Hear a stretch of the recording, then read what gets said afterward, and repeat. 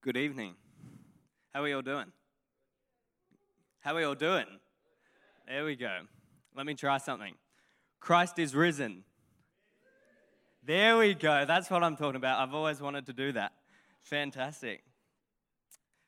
For those of you who know me well, you'll know that I only really tend to wear a tie to church for 3 occasions.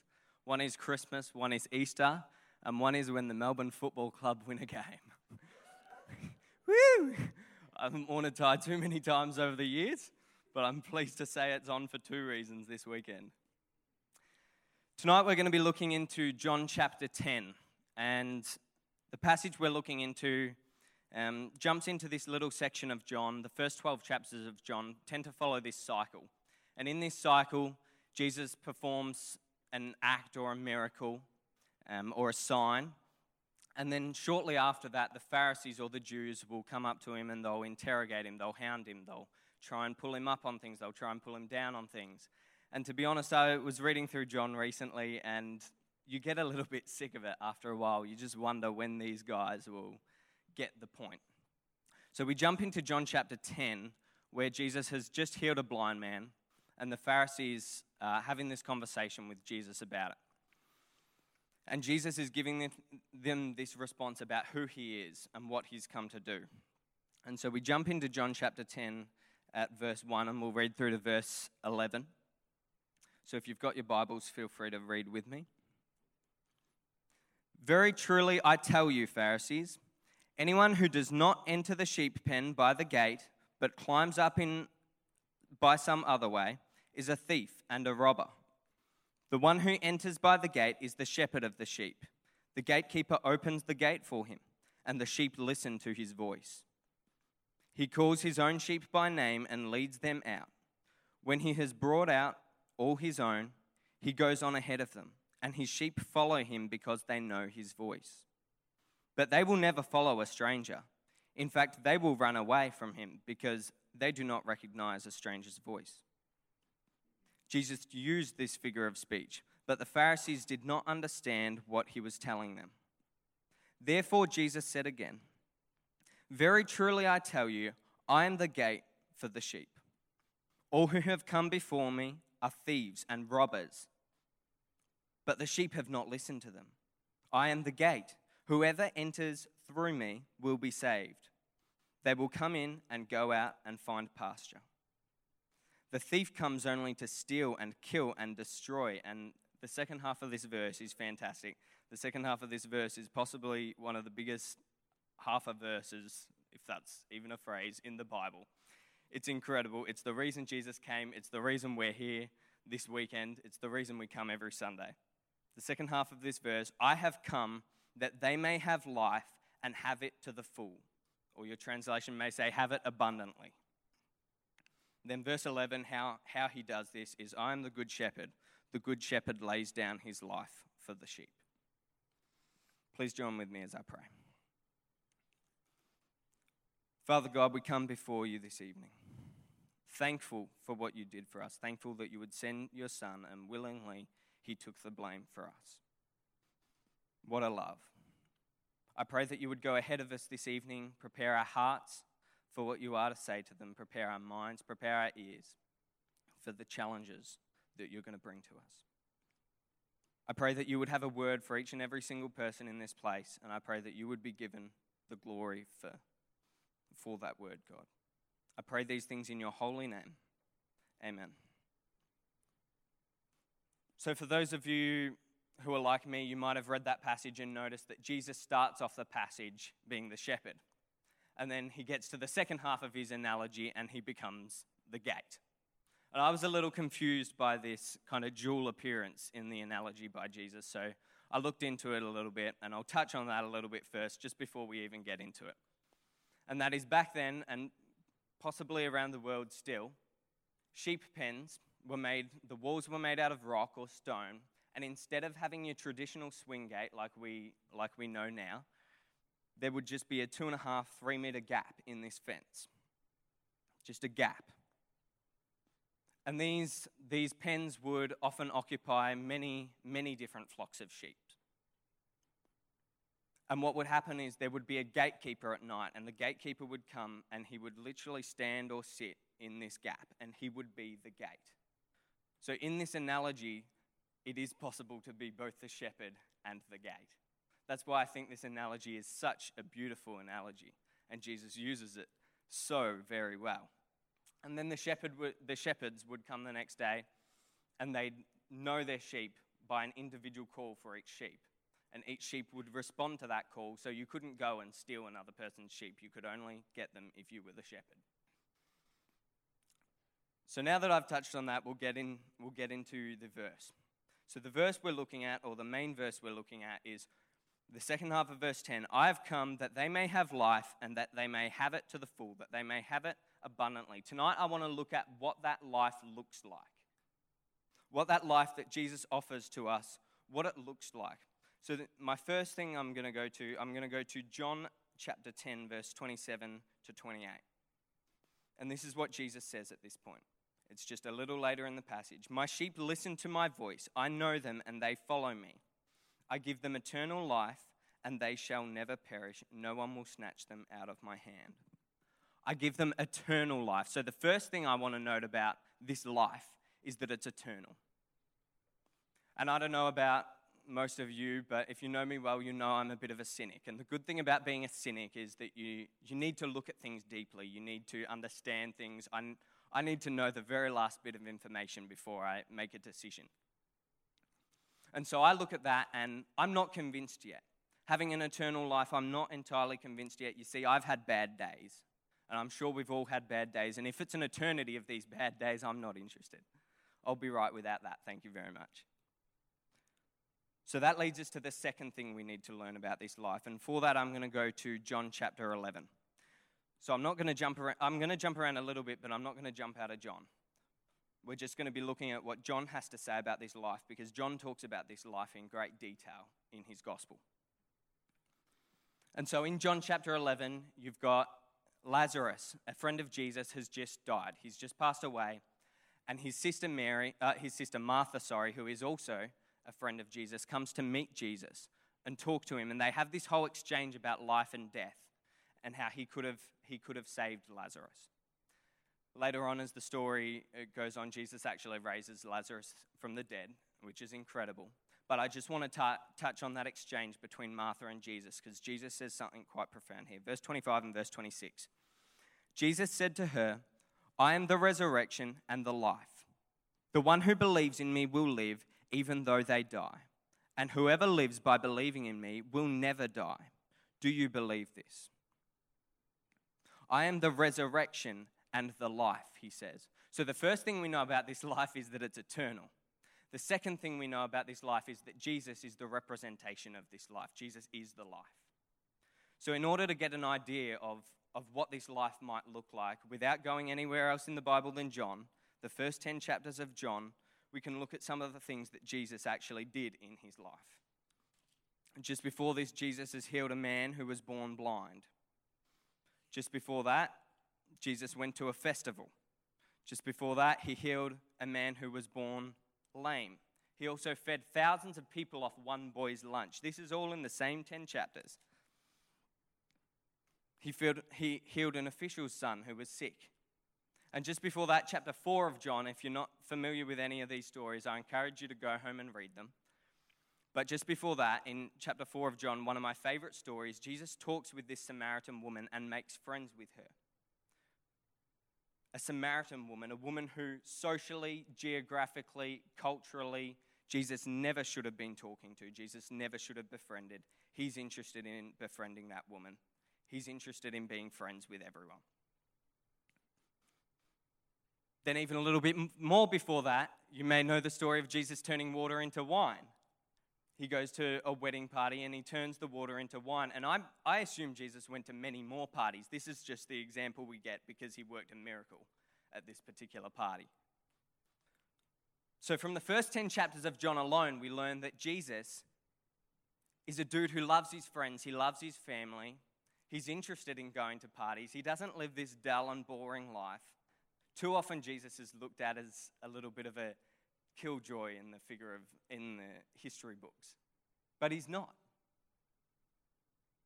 He's interested in life. He's interested in being with friends. He's interested in being with family. He's interested in healing the sick, the lame, the blind. So the second thing I want to note about this life is that it is abundant. It is to the full. This is not some shallow life. This is a life of abundance. Now I, the cynic inside of me, am a little more interested. An eternal life that is abundant. Now you've got my ears. And the third thing I want to note about this life is that it is a new life. So if you go, and I know we're jumping around a little bit, but if you go to John chapter 3, Jesus talks to a guy named Nicodemus. And a lot of you will be familiar with that story. For those of you who aren't, they're having this discussion about how Jesus is teaching Nicodemus that to inherit the kingdom, you have to be born again. To inherit the kingdom, you have to be born again. Andrew Beveridge preached a fantastic sermon last week talking about the kingdom and some of the attributes it holds. And I'll touch on that a little bit more later. But in this passage, a little further down from this teaching from Jesus, in verses 13 through to 15, Jesus says this: "No one has ever gone into heaven except the one who came from heaven, the Son of Man. Just as Moses lifted up the snake in the wilderness, so the Son of Man must be lifted up, that everyone who believes may have eternal life in him." There's that eternal life again.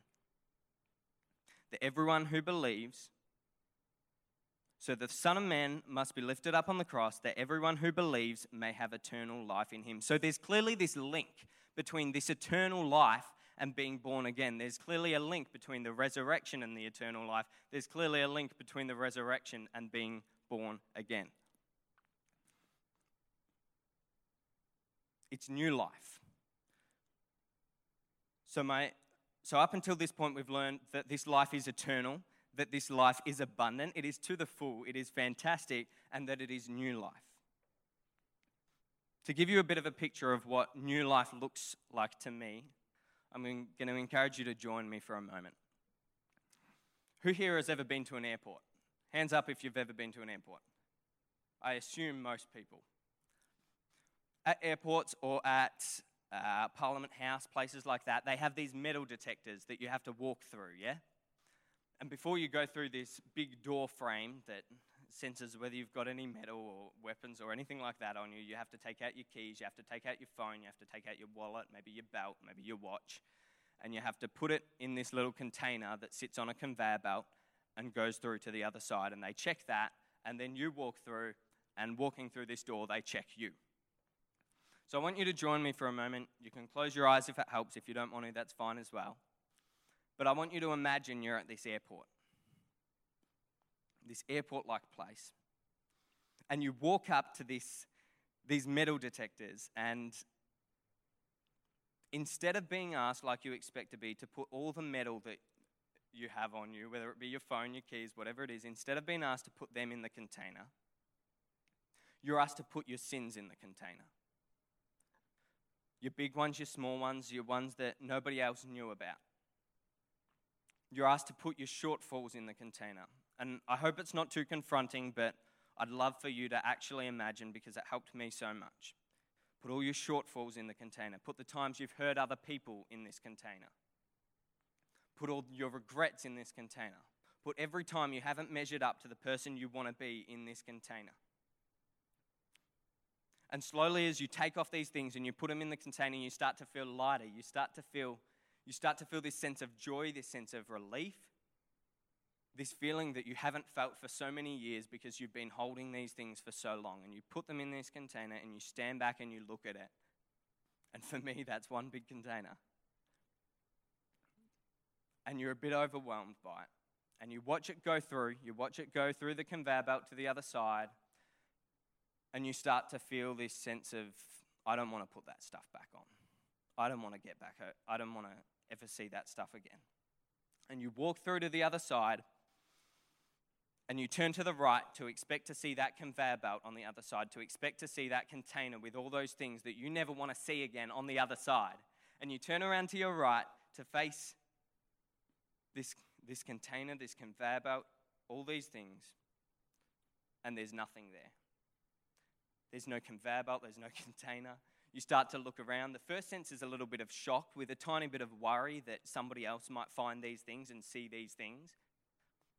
And you start to look around for where these things might be. You look to your left, even though that would make no sense at all. You look behind you to see whether the things, to see where the path of the conveyor belt led to, whether you've been misled or something like that, and you can't seem to make it out. And then after this initial feeling of shock, there's this feeling of relief. There's this sudden feeling of hope that you may never see those things again. That this lightness you currently feel, this strength you currently feel, that you might have it forever. That this hope you now feel, that you might have it forever. Hope that you won't ever come across those things again. And there is a freedom. And you're feeling good about this. You're feeling as if you could hug the first person you see, no matter who they are. And then you turn around to face the rest of the airport, and who's standing there but Jesus? And I don't know how the words go down. This is for your imagination alone. But he informs you that he's the reason those things are gone. That he gave it all so those things wouldn't matter anymore. And you can take this journey with him. You're still in the world. You can catch any flight you like, though, go anywhere you like, and you can go with him and not have those things tie you down anymore. And you don't even have to fly Tiger Airways. To me, that's what new life looks like.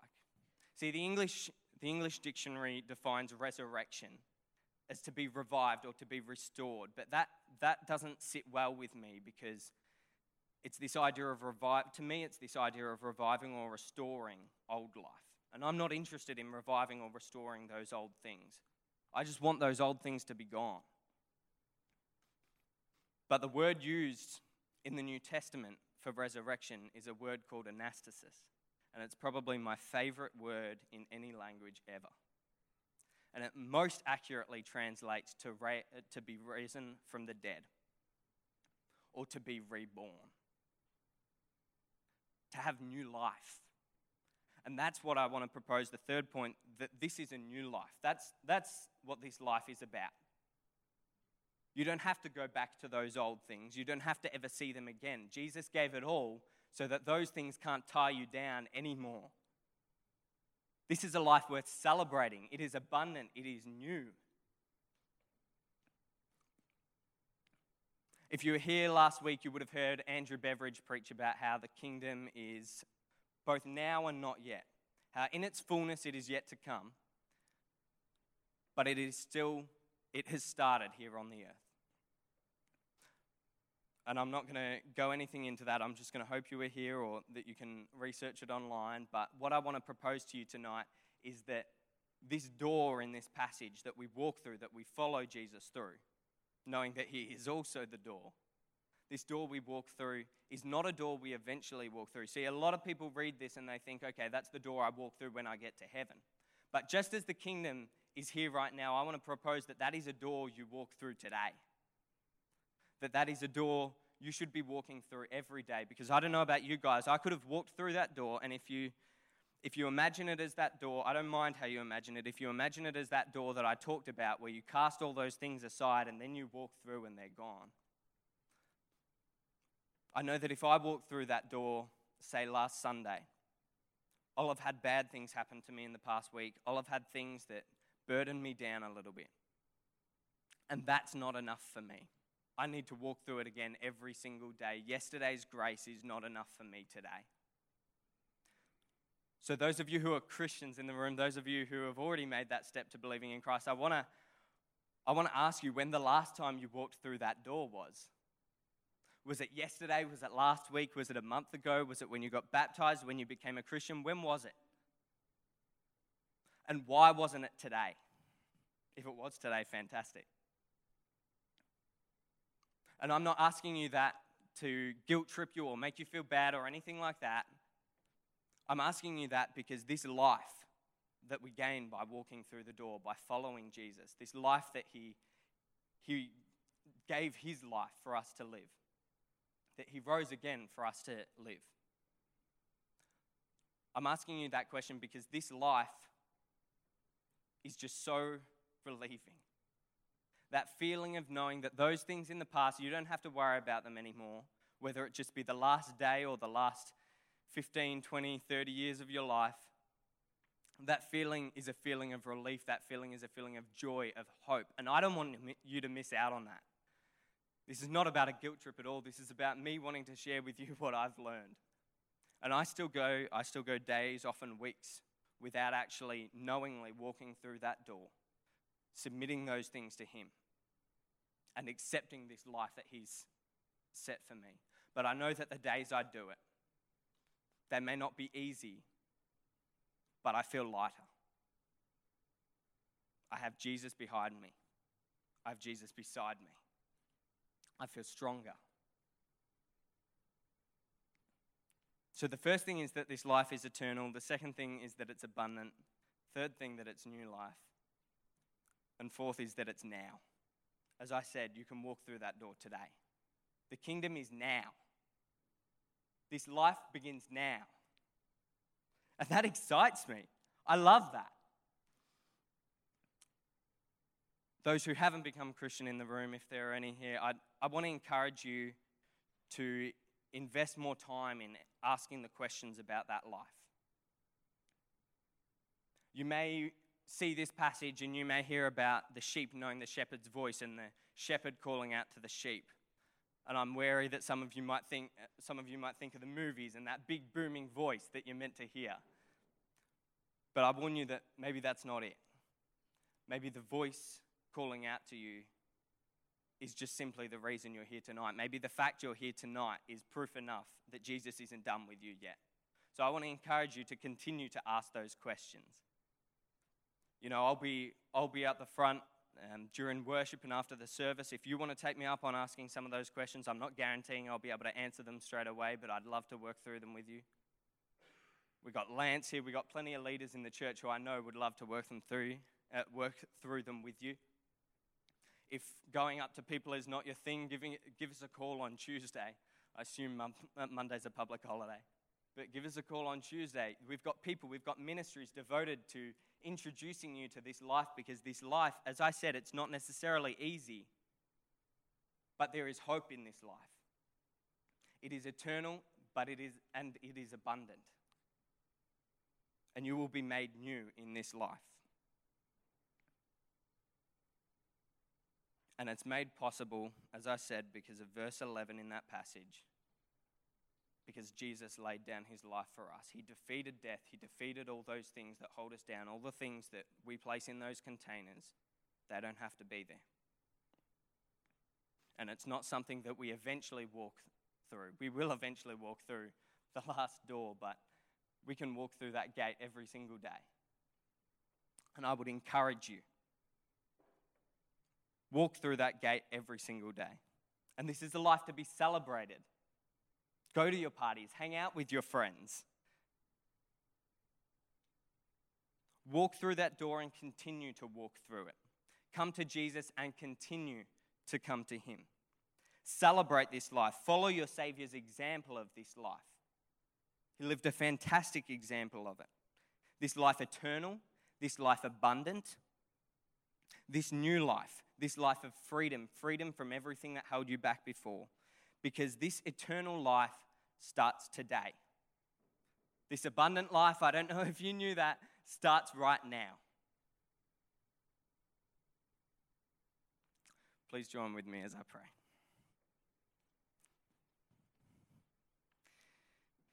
Jesus, we come before you, thankful, acknowledging that we don't have it all together. And we thank you for the life that you laid down for us, but we thank you that you did not stay dead. You rose again, you defeated life, you defeated all those things that should be holding us back. I thank you for this life. I thank you that it is abundant. I thank you that time with our friends, time with our family is so dear.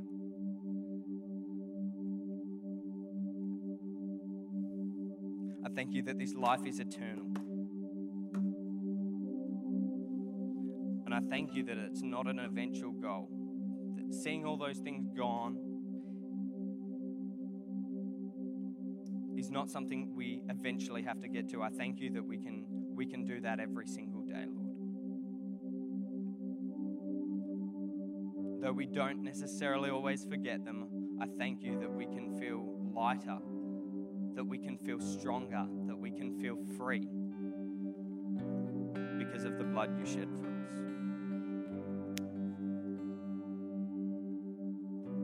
Today I thank you for life. I celebrate life, and I celebrate you, Jesus. We celebrate you, Jesus.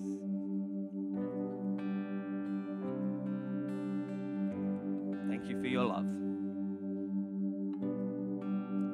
Amen. Amen. Let's celebrate that life as we sing.